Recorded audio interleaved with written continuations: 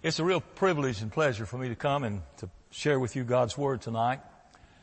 I confess that I had a hard time trying to let the Lord lead me in what we ought to say and what we ought to share tonight. But I found a verse of Scripture that I have read and you have read many times. And so I'm going to focus on that tonight. We'll read that Scripture in just a moment. But I hope tonight that we will learn one thing, and that is that Jesus does not have to be physically present for us to experience a miracle that He can perform. We're going to meet a Roman centurion tonight, and his faith, the Bible says, astonished Jesus. It's all about faith. Trusting that Jesus can always do what He said He would do. You know, we live in a very skeptical world today, and you, like myself, receive offers for certain things on a daily basis. How many of you have ever received these robocalls trying to get you to buy something? Yeah. Those that didn't raise their hands, you're not telling the truth, because I know if you've got a phone, you receive them. There are a lot of offers that we hear about that we should not accept. I read about one of those this week. Once upon a time there was a beautiful princess that was walking through the forest surrounding her castle. She sat down on a bench to admire the beautiful scenery all around her, and a large bullfrog hopped up and said to her, "Elegant lady, I was once a handsome prince until a wicked witch cast a spell on me. One kiss from you will break the spell. I will turn into a dapper young prince. I will marry you and move into your castle. My mother can join us there, and you can cook my meals, you can wash my laundry, you can bear my children, and you can enjoy all of my charms for a long time." That same night, as the princess sat down to a delicious meal of lightly sauteed frog legs, seasoned with butter and herbs, she said to her meal, "Thanks, but no thanks. But you are right about one thing. I am enjoying you very much." You know, there's some offers that we just can't accept, but when Jesus offers us help, healing, hope, and forgiveness, we should accept His offer. But the only way that we can receive the blessings that Jesus has for each one of us is by faith. I want us to see tonight how a feeble faith that we possess probably can be transformed into great faith. I want us to focus on great faith tonight. If you have your Bibles and you'd like to read with me, turn to Matthew chapter 8. And we're going to begin reading with verse 5. When Jesus had entered Capernaum, a centurion came to Him asking for help. "Lord," he said, "my servant lies at home paralyzed and in terrible suffering." Jesus said to him, "I will go and heal him." The centurion replied, "Lord, I do not deserve to have you come under my roof, but just say the word and my servant will be healed.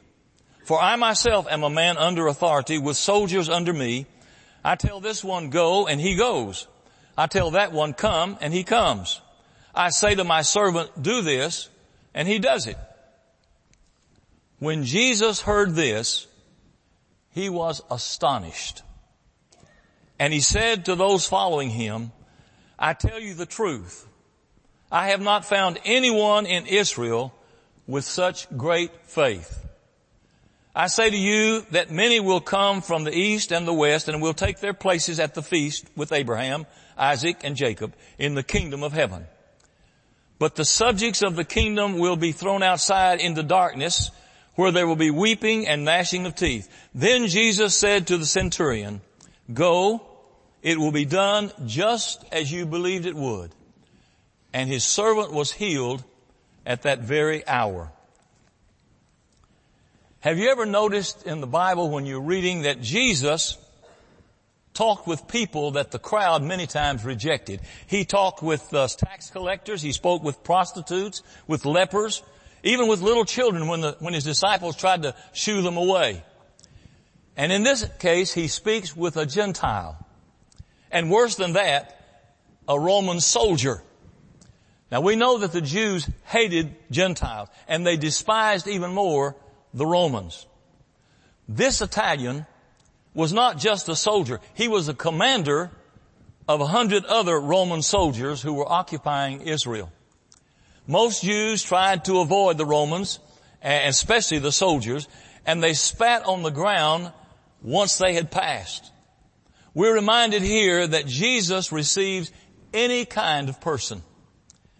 And I think that should give us hope today, because none of us are too sinful to be outside the love and the mercy of Jesus. Jesus made an astonishing observation about the centurion's faith. The Bible says he was astonished. Now Jesus said, and Jesus did many things that astonished other people. But this is the only time in the Bible, in the New Testament, where it says he was astonished by the faith of this centurion.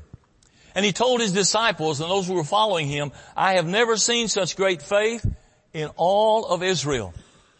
And that, my friends, is quite a statement coming from the Son of God. If Jesus was commenting on my faith tonight, I don't think he would be astonished. I'm afraid of how he would describe that. Would he say that you and I have great faith? Well, tonight, in the time that I'm allotted, I want us to look at the characteristics of this man's great faith. First of all, great faith is always concerned about the needs of others. You see, the first thing the centurion did or said to Jesus was, Lord, my servant lies at home and he's paralyzed and he's suffering terribly. He didn't ask Jesus for something for himself. He was there for the suffering servant. In a parallel passage, the Apostle Luke in chapter 7 points out that this centurion was very, very wealthy. The word for servant here also could be translated slave. The Jews could not own slaves, but the Romans in Israel used slaves as their servants. So as such a powerful and wealthy man, it would have been very easy for him to find another slave to replace the one that was sick. But this centurion cared enough about this person that he sought out Jesus to help him. You see, a mark of someone with great faith is that they are constantly concerned for the needs of others. If Jesus stood before us tonight and he asked each one of us what we would like to have, you can have anything you want. Would you or would I ask him to help someone else? Or are we more concerned about our own needs, or do we care more for the necessities and the needs of others? Frank was 70 years old. His wife Alice was also 70. They were celebrating his wife's 70th birthday at a friend's house. Frank wandered into a display room full of a lot of antiques and artifacts. He picked up a strange looking lamp, and poof, a female genie appeared. She said, because you have freed me from the lamp, I'm going to grant you one wish. So Frank thought about it for a moment, and he thought about Alice. Alice was getting old and cranky. And he thought how nice it would be to have a younger wife. So he said to the genie, I want a wife 25 years younger than me. And the genie looked at him and said, are you sure? And he said, yes, I'm sure. The genie blinked her eyes and Frank was 95 years old. You know, that story reminds me of our prayer life sometimes. Our prayers often become so selfish that they become what one pastor called Polly-want-a-cracker prayers. We ask God. This miracle is a great parable about intercessory prayer. When we pray for others, we're doing the same thing the centurion did. We come before Jesus and we ask him to help those that we love, help those that we're concerned about. If you want to strengthen your faith tonight, try praying for the needs of others instead of praying for our own needs. Now the second characteristic of great faith is that it's always bathed in humility. Jesus offered to accompany this centurion to his home, but the centurion said, "Lord, I do not deserve to have you come under my roof." Luke, in the parallel passage in chapter 7, tells us that the Jewish leaders asked Jesus to help the centurion because he had given money to help them build the synagogue in Capernaum. In other words, this man was what we would call a big shot. He was a VIP. And most VIPs demand special treatment. And Roman soldiers had the authority to compel the Jews to do work for them. In Matthew 5:41, Jesus said, "If someone forces you to go 1 mile, go with him 2 miles." He was talking about the right of any Roman soldier to demand a Jew to carry their equipment for at least 1 mile. But this man, rather than strutting up to Jesus and demanding a miracle, the centurion displayed his humility. First of all, he called Jesus Lord.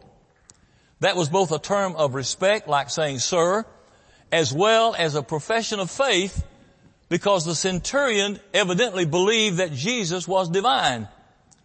By telling Jesus he didn't expect him to enter his house, the centurion was politely helping Jesus to save face, which was very important in that culture, in that day and time. Because you see, according to the oral tradition of the Jews, Jesus would have violated the kosher law and become unclean had he entered the Gentile's house. The Jewish leaders were more than willing to accept money from this centurion, but they would have never been caught dead going into his house. The Bible says in the book that we're studying on Sunday morning with our pastor in James 4:6, "The Lord opposes the proud, but what? But gives grace to the humble." If we strut into God's presence and demand that He bless us, we should not expect positive answers to our prayer. Sometimes we pray like this, if not in actual words, but in attitude. "Lord, I'm a good person. I've been faithful to this church for years. I give my money to your church. I deserve this blessing." That's quite different from the attitude of the centurion who said, "Lord, I don't deserve to have you come under my roof." A group of tourists were visiting the house where Beethoven, the great composer, spent his last year. They came to the conservatory where his piano was located. The guide quietly said, "And here is the master's piano." A very thoughtless woman pushed her way from the edge of the crowd, sat down on the bench, and began to play one of Beethoven's sonatas. She paused and said to the guide, "Well, I suppose a lot of people like me enjoy playing Beethoven's piano." And the guide replied, "Well, miss, the great pianist Paderewski was here last summer, and some of his group begged him to sit and play on Beethoven's piano. But he told them, 'No, I cannot, because I am not worthy.'" That was the attitude of the centurion. And that attitude should be our attitude. "Lord, I'm not worthy to receive anything good from you. I have never done anything to deserve or to earn your grace and your forgiveness." Every good thing we receive from God is because of His love and His grace, not because of our worthiness. Great faith is always married to true humility. Now, the third thing that we find about great faith does not need visible evidence. God's Word is sufficient. The centurion didn't need to see any visible evidence of a miracle. He said to Jesus, "Just say the word and my servant will be healed." The essence of great faith is to believe God without any physical evidence, without seeing any evidence. Unbelief says, I believe when I see it. Faith belief says, I believe it whether I see it or not. Great faith is not talking about quantity of faith. It's talking about the quality of your faith. We can often pray for more faith, but Jesus said, if you have the faith the size of a mustard seed, you can move mountains. And so the centurion didn't just have faith that his servant would get better. He put his faith in Jesus. Faith is only as good as the object of our faith. Great faith is great because of the great God who is the object of our faith. Let me move on. I read a story about a pioneer preacher who traveled on his horse preaching in the remote villages. One winter he needed to cross the frozen Mississippi River, and he was nowhere near a bridge. And so, not knowing the thickness of the ice, he tied up his horse and began to walk out slowly on the ice. As he got further and further from the shore, he began to doubt the strength of the ice to hold him. Soon he completely lost his nerve, and he fell down on his hands and knees and turned, and he began to crawl back to the bank.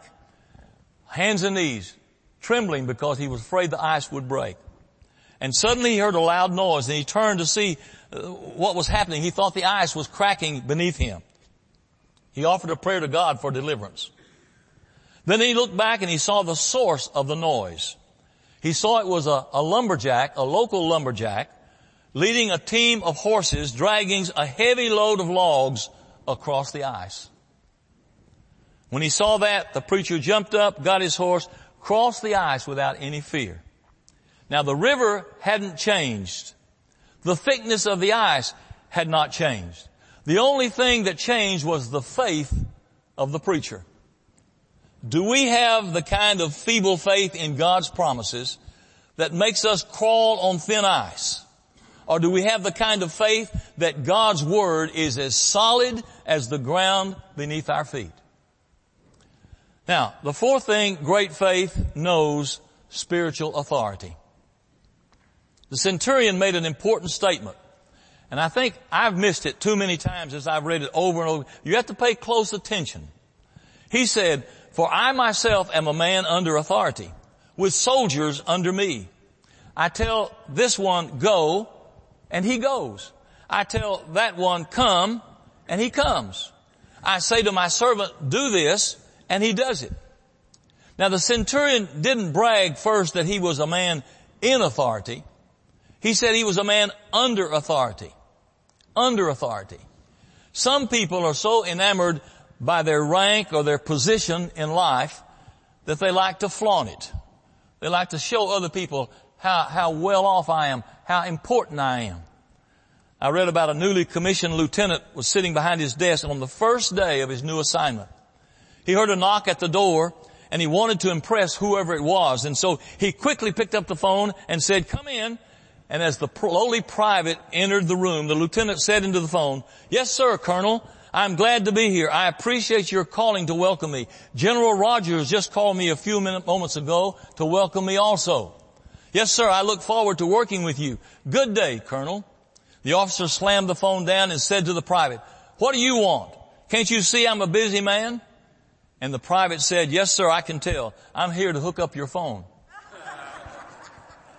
The centurion didn't pull rank on Jesus. He understood spiritual authority is much like the military chain of command. The centurion didn't say what I expected him to say. He said, "I am a man under authority." Why didn't he say, "And when Caesar or my commander tells me to do something, I do it"? Instead, he talked about being under authority. He mentioned that he had authority over his soldiers and his servants. He was simply saying, "I live under authority, therefore I have authority." Now this might not be too astonishing to you, but what it was about was his profession of faith that astonished Jesus. He said, in the NIV it says, "I myself am a man under authority." But a better translation is, "I too," T-O-O, "I too am a man under authority." That little three-letter word, "too," caught Jesus' attention, and it caused him to be astonished. What the centurion was really saying is, "Lord, I'm a man under authority like you, and I'm a man in authority like you. I don't have to run my errands. I've commanded one of my soldiers to do it, and he does it. And I know that you have the authority over sickness and suffering. All you have to do, Lord, is give the order, and sickness will say, 'Yes, sir, I'm leaving now.'" You may be wondering, under whose authority did Jesus live? Well, when he came to earth, the Bible teaches us he placed himself under the authority of his Father in heaven. He said he came to do the Father's work. Because he was under authority, he possessed authority. In the same way the Roman centurion was under the authority of the emperor, he had the emperor's authority, the emperor's seal over his soldiers. Now what does that application mean to us? Well, in the Great Commission, Jesus said, all authority in heaven and on earth has been given to me. Jesus gave us not only authority, but he gave us the power to use that authority. You see, there's a big difference between power and authority. A government man was taking a geological reading for the Department of Interior. He approached one old farmer and said, "Sir, I've been authorized by the government to go out into your pasture and take some readings. Do you mind if I do that?" And the old farmer said, "Sir, you can't go out in my pasture." And the government man got a little perturbed, and he brought out a piece of paper signed by the Secretary of the Interior that gave him the authority to take his readings anywhere he wanted to take them. He showed that to the farmer. He said, "See there, on this paper I have the authority to go into your pasture."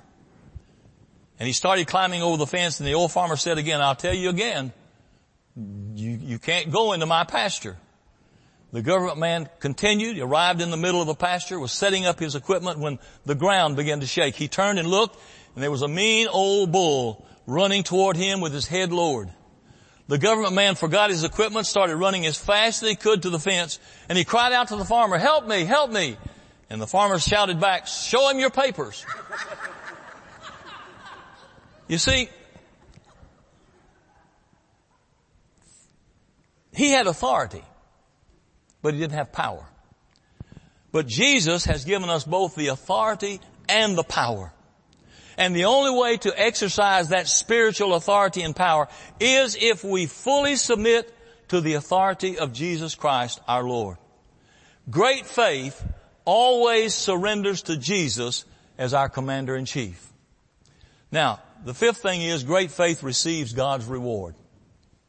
When Jesus heard the request of the centurion, he said, "I tell you the truth, I have not found anyone in Israel with such great faith. Go, it will be done just as you believed it would." And the Bible tells us the servant was healed at that very hour. God rewarded the centurion's faith. And until we get to heaven, we must exercise faith now to receive God's blessings. When we go to the store, as my wife does quite often, you use money or your credit card to exchange for products that you want to purchase. Let me tell you, faith is the only currency accepted by God. Charles Spurgeon once said, "Bible promises are like checks drawn on heaven's bank that we endorse by faith and present to God for payment." Faith is your greatest asset, and unbelief is your greatest liability. You see, God does not accept logic. He does not accept reason. He does not accept good works. He does not accept Visa. Faith is not His preferred currency. It is His only currency. It's the only currency accepted in heaven. I believe perhaps the most instructive verse in the Bible about faith is found in Hebrews chapter 11. Without faith, it is impossible to please God, because anyone who comes to Him must believe that He exists, and He rewards those who earnestly seek Him. You don't have to understand everything about faith to employ it. You only have to know that without faith, you can never please God. It is faith that allows you to believe in God. It is faith that allows you to trust in God. In other words, God's not out to punish us. God's not playing hide and seek with us. He simply wants us to be rewarded when we seek Him through faith. I read a story a couple of weeks ago that I want to close with tonight. If you went to a track meet in the city of Steilacoom and went to the high school track meet a few years ago, you would have seen an unusual sight. One of the members of the girls' track team, her name was Natalie McCarthy, was lined up for the 100-yard dash. She crouched at the starting line, and if you took careful note, you would see that she was a little different. Otherwise, she looked like all the other teenage girls. But Natalie had an earpiece in one ear connected with a small radio that she had in her fanny pack. You see, Natalie is blind. Her father was sitting in the stands with a transmitter. And as the starter's gun sounded, Natalie flew out of the starting blocks running at full speed. And as she ran, her father gave her slight course corrections to keep her in her lane on the track. Natalie competed in the 100-yard dash, the 200-yard dash, and the long jump.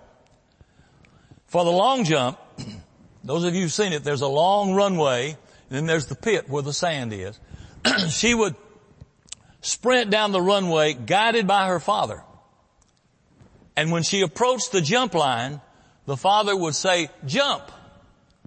And she would launch herself out into the air based simply on the voice of her father. I think that's a great illustration of faith. The Bible teaches us that life is like a race, and we're moving toward a goal that we cannot see with our physical eyes. But our Father continuously speaks into our spiritual ears with His Word, the Bible. And He guides us through all the obstacles of life toward our goal if we will listen and obey with our faith. The Bible says we walk by faith, not by sight. And sometimes we find ourselves at a place where God says, "Jump." And our only response should be, "How high, Lord?" You see, I want to ask you, have you ever heard of a leap of faith? Someone said faith is coming to the end of all that we can see. Faith is coming to the end of all we can see and hearing God say, "Jump." Faith is obeying Him and believing there will either be something solid upon which we will land or that God will teach us how to fly in that moment. Great faith. Great faith. It astonished Jesus. Let's pray. Heavenly Father, thank you so much for your word. Each time we open it, we learn. But we need your Holy Spirit to guide us as we try to apply it to our lives. I pray for each one here tonight that our feeble faith will grow into great faith as we simply trust in your word and as your Spirit guides us day by day. Help us to be aware of the opportunities we have that we can share our faith with others and they can come to know Jesus Christ as their Lord and Savior. If there be one here tonight, Father, who's never given that life to Jesus through faith, I pray that where they sit right now, your Spirit will tug at their hearts. They will open their hearts and their mind and say, "Come, Lord Jesus, come into me today. Give me a new life, an abundant life, that I could walk with you daily." And for those of us who've walked with you for a long time, we still need help.